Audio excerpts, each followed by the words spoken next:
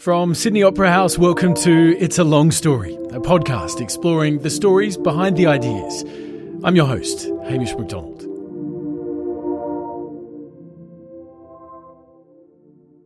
My name is Sila Watt-Cloutier. I come from the Canadian Arctic, and although I have been in elected positions to represent our people, the Inuit of the circumpolar world, I now am an independent advocate on Inuit human rights. When I was growing up, I wanted to be a nurse, first of all, and then a doctor, but that didn't pan out very well because I wasn't very good at chemistry, physics, or mathematics. Imagine a world where ice and water is your lifeblood, where hunting, fishing, gathering in the wild is your version of going down to the supermarket. That is the life of the Inuit people. Seals, whales, walruses, caribou, all part of the diet. But this lifestyle is under threat from a rapidly changing climate. This past summer, locals have taken to wearing something altogether unfamiliar in those parts: shorts. Sila Watt-Cloutier lives in Ikhalid on Baffin Island. If you're looking at the map, it's right up at the top along the northwestern passages across from Greenland. If the Arctic is the world's barometer, says Sila, then the Inuit are the mercury. And Sila Watt-Cloutier has campaigned tirelessly to get this message out, to explain to the world that climate change is not just an environmental concern, but very much a human one too. It is work that has made a mark globally. Indeed, it saw her nominated for the Nobel Peace Prize. Sila Watt-Cloutier, when you're not campaigning to save your people or to save the planet, what are you doing? What's life like at home? I am enjoying the view, first of all, which is a view that is very expansive. The vista there is just majestic.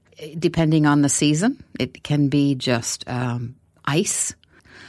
There's always a hue of blue wherever you go in the Arctic. It's just that beautiful, beautiful hue of blue. I am enjoying my grandchildren, my grandsons, and eating with friends, country food, whether it's the maktak, which is the outer part of the whale, seal meat, which is highly nutritious, and caribou, which is tuktuvinaq. Eating all of that in communal ways is what we often do together. And that to me is connecting not only to the hunter, but connecting to our cultural heritage and our ancestry.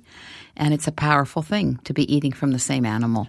And we do that very often. There will be people listening who hear you talking about eating whale who are horrified. We're in part of the world where it's an incredibly controversial thing to eat whale. What does it mean to the Inuit? Everything. It means everything to us. It is, our country food, what we call our country food, such as seals, whales, walruses, caribou, all of those, is a perfect food for people who live in cold climates.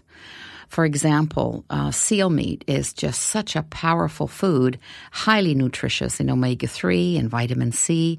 Don't forget, we don't have fruits and vegetables that we grow in the Arctic, although we buy them now in our stores. But for us, traditionally, that these are whole foods, organic foods, in fact, that has not only nourished us physically, but of course culturally. What's the dish? How do you cook seal? You don't necessarily cook it. Raw. Absolutely. So we can for me at the table, sure. You and family and friends, and you've got seal there. Mm-hmm. Well, we can eat it cooked, stewed. I eat it stewed as well, with perhaps even some vegetables. But traditionally, of course, we can eat it raw. We can eat it frozen, and we eat a lot of frozen meat, frozen caribou, frozen fish. It's the kind of food that is perfect for people who are living out in the cold, as I was starting to say, because it keeps us warm. Seal meat is so highly nutritious, and the energy that it gives you, that when you're out there hunting and you eat seal meat, whether it's frozen, and most likely it is, it will warm you from the inside. And so if you have a large piece of seal meat inside a home and you're just devouring it, within half an hour you could have a meltdown. That's how powerful this food is. So, the universe is just perfect in the way that everything that you could possibly want in different parts of the world, you have at your fingertips. For us, our food is what fuels us, but it also warms us. Iqaluit, I don't know if I've got it quite correctly, is where you live. You're doing well. Tell me why it's important to pronounce that name correctly. Because if you pronounce Iqaluit with a U after the Q, it changes the meaning to a very distasteful one. So can you tell us what it means? Well, I don't think it would be really good to Just do a on hint, air. just a hint. It's just, because it just means that you haven't washed yourself in certain area properly. No questions about me. No questions about you. I think we're all safe and clean here. That's not where you were born. You were born in Kuujjuaq. Kuujjuaq. In 1953. That's right. Tell me about that place, because you grew up, you spent the first 10 years of your life travelling only by dog team. Describe the landscape. It was, as I say in my book, it was almost kind of a magic, really, when I think back at those times where traveling with my small knit family, where my brothers were leading the dog teams. We lived in a Hudson's Bay Company post. When the Hudson's Bay Company from England and Scotland came over and opened up these fur trading posts for, in those years, we were hunters for our families, but then we quickly became trappers for fur to feed the global market. And that's how all that began in the Arctic. So your life was on the road, as it were? Well, that was before my time. That was in my grandmother's time and my great-grandparents' time.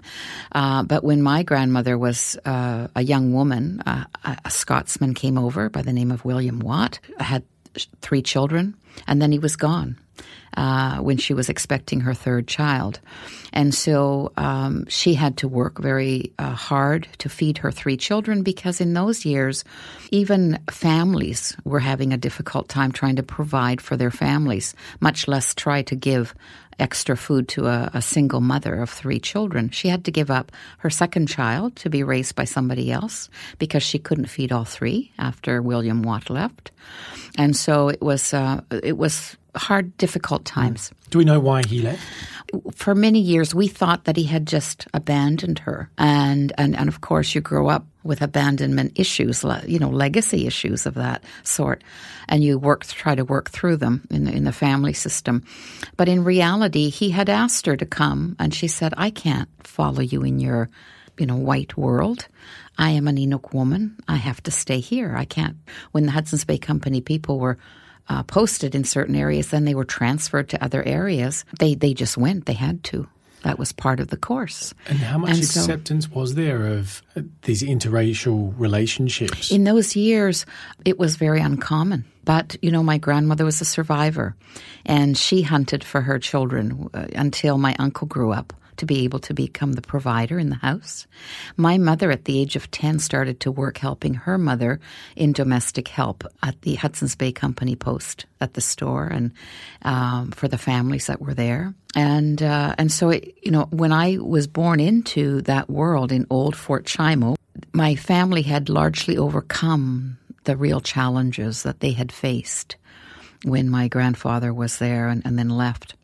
So my earliest memories are of this very close-knit family in a very humble home with no electricity, no running water, and we traveled only by dog team. And we hunted and fished as a family. And the community members that were still living out in the outpost camps, and we lived close to the fort because my grandmother was a single mother, and the families would come in to barter with the furs and so on with the Hudson's Bay Company for food and ammunition, and then go back out.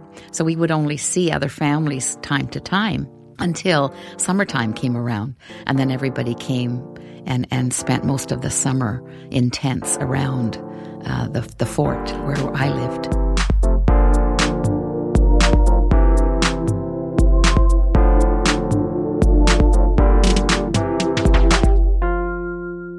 Is it a fun environment? Are you playing games, or is it very heavily focused on the work and the graft involved in that life? No, we had a wonderful childhood in reality. I think back to those times of, as I say, magic, where we were connected to one another as family. We were connected to culture. We were connected to community when they came. And it was just, for us, it was special. And those trips out into, traveling on the icy highways on the dog team were special moments where, you bonded with nature immediately. You bonded with one another, with your culture. And as the youngest child sitting on top of what we call the kamutik, which is the sled in a box, bundled up in fur and blankets, for me, and hearing the crunch of the sled going on the icy highways and learning the trust of your brothers that were leading you was pure magic. And then we would go and we would ice fish, and we would stop in certain places and ice fish. And my brothers would be hunting ptarmigan, which are the small birds like a partridge. And at the end of the day, we would sit around, make a fire on a part of a shelter, or perhaps even a tent on the side of the banks of the river that we would be fishing on. And we would be just absolutely enjoying the delicacies of what the land and the water gave you. And we would be just bonding in that way. Can you tell me a bit more about the traditions and the belief systems? What is the central belief system for the Inuit people? As a child growing up, I was already in what is now, I guess, common for everybody is religion, either Anglican or Catholic, right. But mostly Anglican. Where I was coming from, we were mostly Anglican. So the conversion, or the to be converted into religion had happened long before I was born. But were you still taught an Inuit creationist story? Not as much when I was coming into, because all of those things were taken away. Shamanism was taken away by religion. Throat singing was taken away by religion. Drum dancing, all of the things that were very traditional and sacred, and in fact for us a part of our spirituality, were taken away. And so when I was born in 1953, we barely talked about these things. We barely were practicing any of those things. And if you fast forward to even just 20, 25 years ago, where even my own daughter has been part of the movement to bring back throat singing by learning from the elders that did maintain it, but never overtly practiced it for many, many years. We have been going through for the past 20, 25 years now, about 20 years, a reclaiming of all of that. And even today, though, shamanism is still a very guarded, in a sense, I don't know if there's a better term than secret, but it is very guarded because it is very profound. And so there's very few elders in the Inuit world that still hold those pieces, and they don't really share them. In fact, because that was one of the ones that was one of the powerful ways in which we had that connection to spirit, that was taken away. How do you feel about that? Well, it's part of the history of our world. The historical legacies or the historical traumas that happened in our world where we were stripped of, or attempt to be stripped of our Inuitness, happened in many different ways. One of them was the shamanism, and again, that was long before I was born, and the throat singing long before I was born. All of those, probably in my grandmother's time and my great grandparents' time.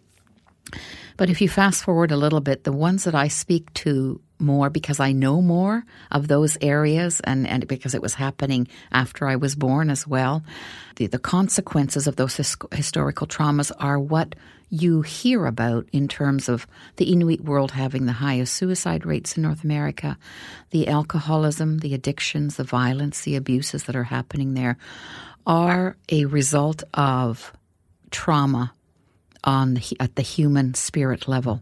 And there's many that have happened. And I write about that in my book quite a bit. So it's a societal reaction. I'm interested in how you personally feel about that, because even listening to you now talk about shamanism, there's a distance. And clearly you feel something. I can see it on your face when you're talking about it. Yeah, there's a distance because we don't generally talk about these things, even in public still.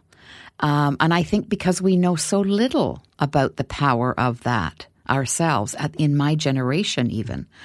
But for me, spiritual, I live in spirit. When I started my own healing path in my mid-30s, I really started that entire process of healing and connecting to my own journey if I could just elaborate on these historical traumas and just how much they have negatively impacted, they may be more modern in the way that they have really stripped our sense of identity, our sense of self-worth, our ability to think and control and have control over our lives, and as a result, reach to addictions, reach to spirit in the bottle, so to speak, to try to get back that grounding or to try to alleviate the quality of our experience, which is not good.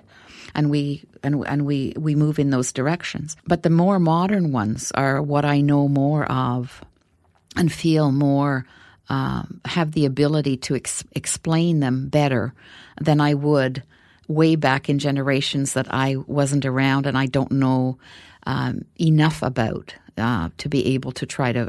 I'm a person that doesn't like to wing things, so it needs to be real and authentic for me to be able to explain what I know and understand, because some of these more modern historical traumas, I've been part of that.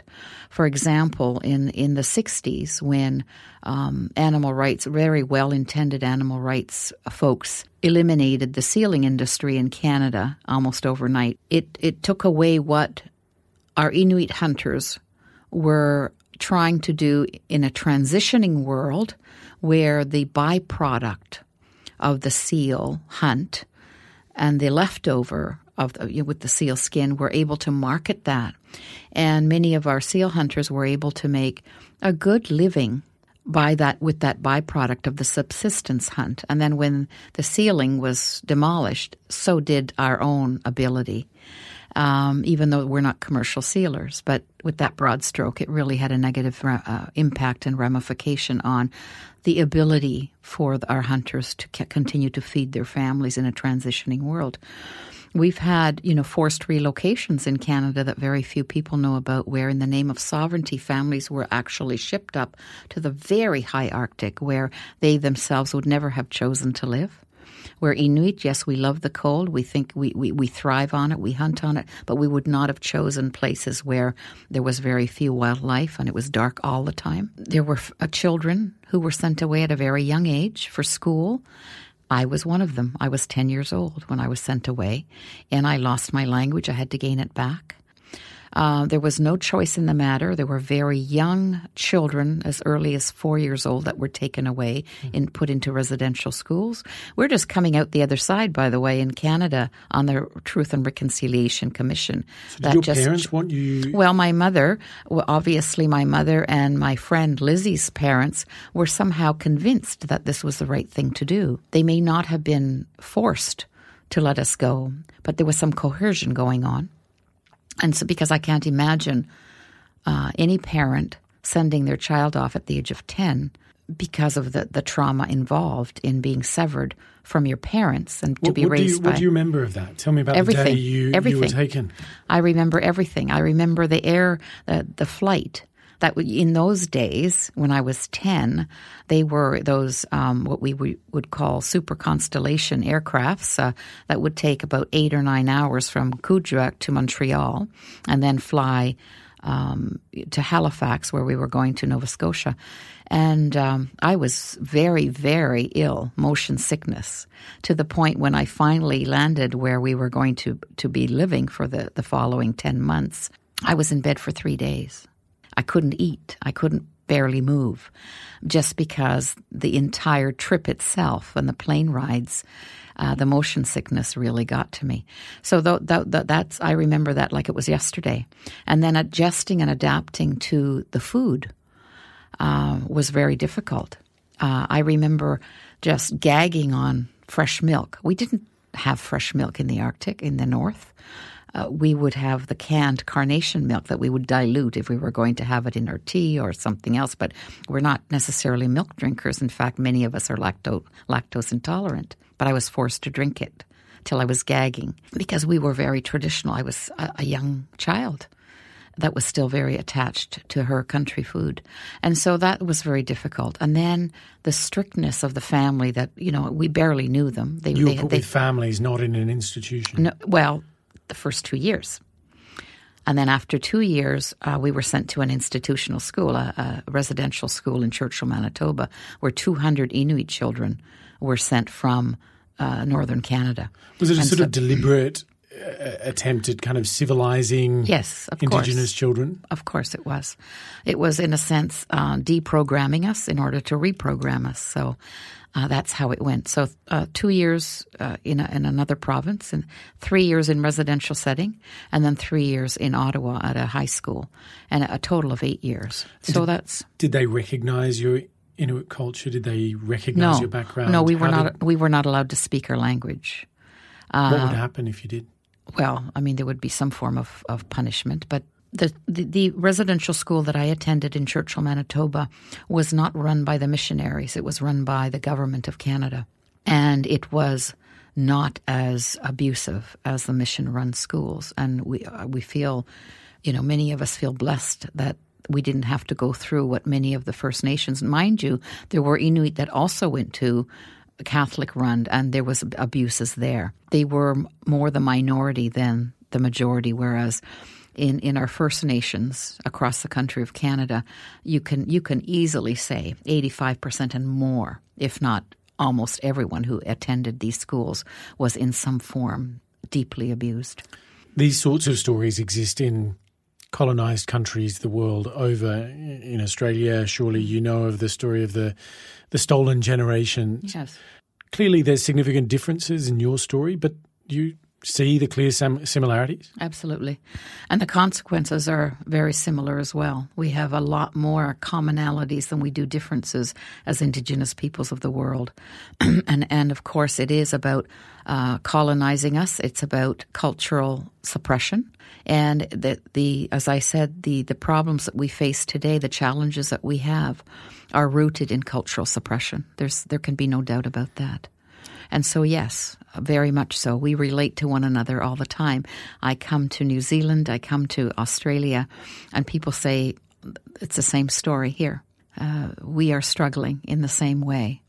And we need to, and we have, I think, started through various venues, whether it's with some of our international organizations, that we have been able to link up with one another and work together at some of those levels that we have internationally, such as the UN. And a lot of it, of course, is protection of our culture, protection of our environment, protection of our land. Because for us, environment is much more than just environment. It's all encompassing. Our environment is about our culture. It's about our language, our traditions, all of that, which has great meaning for us. And we can relate to one another in those terms. You mentioned the sort of separation from culture, the removal of culture or traditional belief systems even through your childhood. It strikes me that through your adult life you've had these jobs as translators, as educational and community advocate as well, that in part you've been playing bridging roles between these worlds. How have the Inuit been able to return some of that tradition and culture? Some of it easier, some of it with great difficulty, because we're functioning in systems that are still oppressive, and so we still have a fight on our hands. We still have to, here in this day and age, we are still struggling to find the right resources, the right infrastructure to address these issues at the human level. As I said, in our Inuit world, we are known to have the highest suicide rates in North America. And why is it until 2016 are we capturing the full attention of what that means for us as families and communities? You mentioned, for example, trying to bring back throat singing. Right. How do you go about taking something from your tradition, something that is maybe in part lost or completely lost? Right. Bringing it back. Yeah. Yeah. Well, as I said, my daughter, she's 40 today. She started at the age of 17, 18 to start that movement, her and others. How did she know about it? Well, we've always known about it. Here and there we would know that there were some adults that still held those powerful pieces of tradition that were taken away and ripped away by religion and so on. My daughter has always been a performer of sorts. And there was a time when we were going to Toronto, a big city, to showcase Inuit culture. And she was asked if she would become part of the what they were doing, a traditional fashion show. And there would be choreography and so on. And there would be singing and that bringing back some of the tradition. And so that was a start for her, is her culture. She reached out to her culture. It embraced her. And she also trained a lot with the elders in a little place, a community called Povernito, where she worked with 3 elders, and they taught her and trained her and brought that back. That era was one of great pride for many of us. Some were like, I don't know, because there is still caution. There was caution 20 years ago about bringing some things back, and there would be some of that hesitancy. Where does that come from? From the fear that was instilled in us, and that was no longer a way of life for us, and you have to leave that behind. That was part of the work of evil. It was not helpful and good. And so the fear still existed for some of the older generation. What is throat singing? How do you do it? It's a vibration of the vocal cords.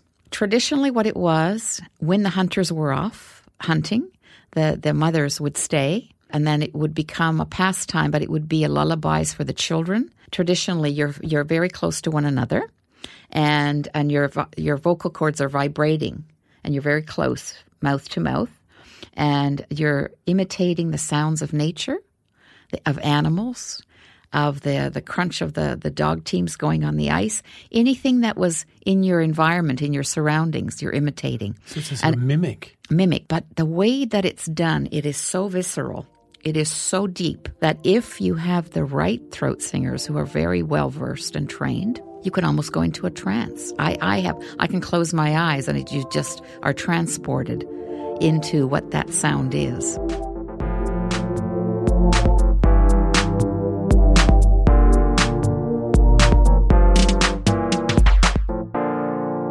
Are there stories that you have tried to relearn or rediscover, traditional tales that are told that speak to your culture? That's one area that I'm very weak in terms of I'm not of that era that grew up in that.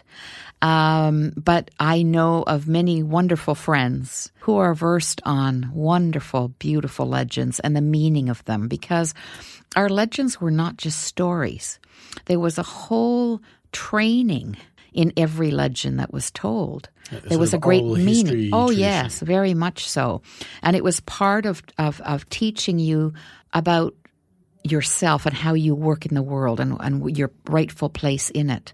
When we are hunting, we are not just learning the technical aspect of a hunt. We are not just out there teaching our children how to find the animals, how to read the conditions, the weather, the snow conditions, the ice conditions, the wind conditions, all of those things. We are not just teaching how to then be a really proficient provider and be successful in your hunt so that your family is brought this wonderful, nutritious, succulent food that keeps you not only healthy but warm in climates of minus 40, 50 below. What you are being taught when you're out there as you're waiting for the animals to surface, the snow to fall, the ice to form, all of the weather to die down for you to be successful, is how to be patient. You can be there waiting at the seal hole for hours, if not a day or two, before it being a successful hunt. So you're almost in a yogic-like position waiting for the seal to surface. You need to be bold under pressure, under the kinds of conditions that we live in the Arctic, to not be stressful about certain situations, to not be impulsive, because if you're impulsive about things and fly off the handle, you put not only yourself in jeopardy but others. So you're learning all of these character-building skills, life skills, and because the technical aspect is about how the world works, and the character building is about how you work.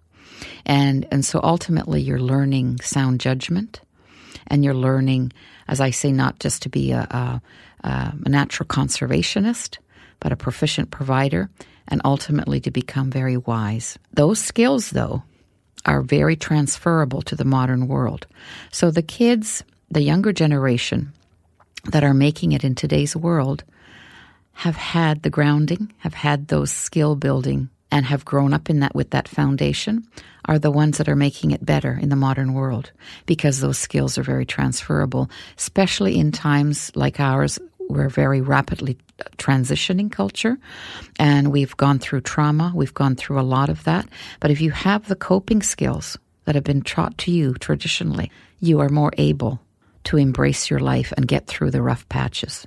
And so culture as healing is the way that we're trying to go now, because we've realized that that's the solution. But as we realize this, the very thing that we need to reach out to, the cold, the ice, the snow, the culture, is being negatively impacted by climatic changes. So this is like a second wave of tumultuous change. It's a second wave of trauma to our lives. And that I'm speaking more and more now about the connection between the human trauma that we have been through as a people, not just Inuit, but the Aboriginal peoples, and the climate trauma are one of the same. And the irrational behaviors that a human being can go through, and the unpredictable ways in which a traumatized person, without the help that they have needed to heal, are reacting the same way that our climate now irrationally is reacting, because our planet is a living, breathing entity.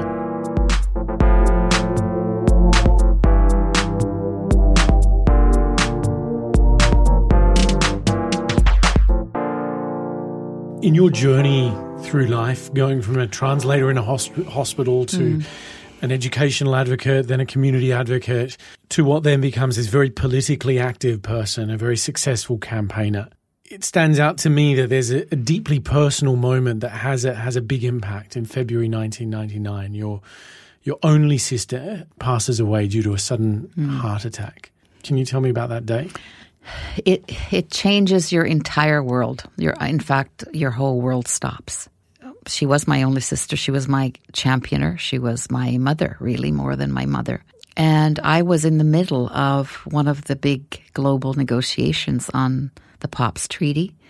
I was just coming home from Kenya, and I came home. At the time I was living in Ottawa, and a few days later, the call came, and my sister was gone, just like that. It was her oldest daughter. And hearing her voice that early in the morning, I knew something was terribly wrong.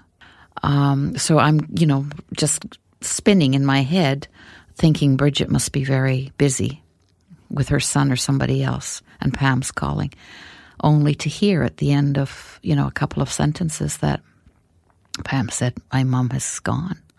She had just died from a massive heart attack with no warning." Yeah, I mean, my immediate maternal instinct, though, as shocking as that was to want to hold Pam, who was in shock, obviously. But the immediate strength that came into her, saying, "I didn't want anyone else to call you. So I'm calling you to say that your sister's gone." I was in shock for weeks, if not months, but I had to continue the work. I couldn't stop. You don't shut the door on the world, or you don't stop your life. You just carry on. But it changed eventually, of course, it changed my perspective on how the world, there is an order to it somehow, even in loss, even in chaos. And so all of these losses it does something to you. And you either lose it and it breaks you, or it changes you. And it changes your perspective, and it gives you a sense of purpose, I guess, in the absence of a better word. And all of the feelings that come in order to develop those very skills that I lost as a child or didn't have because I was sent away so young, you learn them through the losses. You develop the skills to be able to overcome obstacles. You become stronger in your conviction to carry forth the path that you think you are meant to carry. And the sense of responsibility kicks in even stronger in terms of trying to get the message out that life has a meaning and that the connection that we have to one another is important, whether it's to each other as Indigenous peoples or as peoples, period. And you go on to start a petition. Yes, a legal petition. To the Inter-American Council on Human Rights. Calling for what? Well, it was a legal petition calling for a declaration by the Inter-American Commission on Human Rights, Washington-based, that the inaction of the United States of America in those years, it was the Bush administration, who was staunchly against lowering their greenhouse gas emissions if one American was going to lose a job over changing their environmental or economic policies. So it was asking for a declaration that indeed the inaction of the United States of America was violating the human rights of the Inuit of the circumpolar world by not addressing these issues of greenhouse gas emissions. We worked very hard with, in fact, American legal teams. We hired 2 young American university students who, through their own fundraising and sponsorship, wanted to help us for free. I said, absolutely, if it's free, we can use all the resources we can get. And for 2 years, we prepared a legal petition that would then be brought to the Inter-American Commission on Human Rights in Washington, D.C., and hopefully be declared that indeed the inaction of the United States was a violation of the human rights. And so we made that pioneering work was making that connection for the first time really in legal terms, the connection between climate change and human rights. It was this work that led to many awards and much global recognition, among that a nomination for the Nobel Peace Prize alongside Al Gore. That's right. You have, though, put this issue on the map, not just as an environmental issue, but as a human rights issue. Nonetheless, the world still struggles to embrace it. Not as much as in those years, but you're right. There is still much to do to embrace that. Because people have not fully yet embraced that in terms of the language of the conventions that are negotiated globally. For example, the United Nations Framework Convention on Climate Change that happens every year in another country. We're up to, I think, COP, what we call the Conference of the Parties. COP22 is coming up, I think, in Morocco, I believe, Marrakesh. So it's been a while since in Montreal in 2005 when we launched the petition. However, let me go back just a minute here. Yes, the world has not fully embraced that where it really is tangible and the language is strong in these conventions to make effective change and to actually say, yes, this is a human rights issue. However, even though the Inter-American Commission on Human Rights did not move forward with the Inuit petition, we changed the discourse on this issue from one that was very much a scientific issue, political issue, economic issue, a very academic issue, to one of the human dimension. And I think we helped the world to see that this was just not about ice and polar bears. It was about people. I was in Paris last year during the COP meetings there. And, people are still, we take a few steps forward and then the next COP we take some backwards.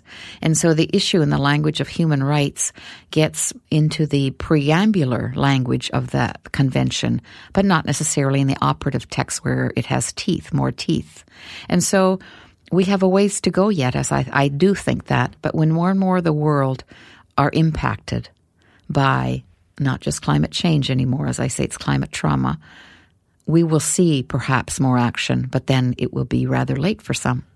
The small girl wrapped in the homemade coats in the back of the sled has now seen enormous change in the course of her own lifetime, both culturally but also in terms of the global environment. Does she have optimism today about what lies ahead? I wouldn't fly 30 hours to Australia if I wasn't optimistic that civil society and the coming together of a people, the common humanity that we are, where the Arctic is that cooling system, the air conditioner, if you will, that's breaking down, is impacting many other places in the world, including Australia. If I didn't think that that connection was strong, where we can come together as a common humanity and really keep pushing the right leaders to do the right thing, I wouldn't be here speaking to you today. We have to imagine that there will be a better world. We have to imagine that that ice will stay intact if we do the right thing. Keep us on the ice up there. Keep us being the guardians and the sentinels that signal to the world that our planet is melting, because we rely on that ice and cold. We witness the most minute of changes. If you keep us there, we protect the entire planet. So as you protect that ice, we protect the planet as a whole. And so it's that keeps me going and keeps me optimistic that our children and grandchildren, their children, are going to have a world that can still be livable and lovable and all the great things that it offers. And I hope that my grandson and their children will be able to have that choice and that foundation that I started with as a very young child on top of that chamutik in the box as I learned to bond with the cold and the ice and the snow. Siloan Cloutier, it's been fascinating to hear your story and a delight to be in conversation. Oh, it's been a real pleasure to be here with you. Thank you. Nakormik, in my language. Nakormik. Thank you. It's a Long Story is recorded at the Sydney Opera House as part of the Talks and Ideas program headed by Anne Mossop. Our show is hosted by me, Hamish McDonald, and is produced and edited by Cara Jensen McKinnon. Our theme music is by Rishikesh Hirway. We're recorded by Jason Blackwell and Oliver Brighton, mixed by Brendan Zacharias, and our executive producer is Danielle Harvey.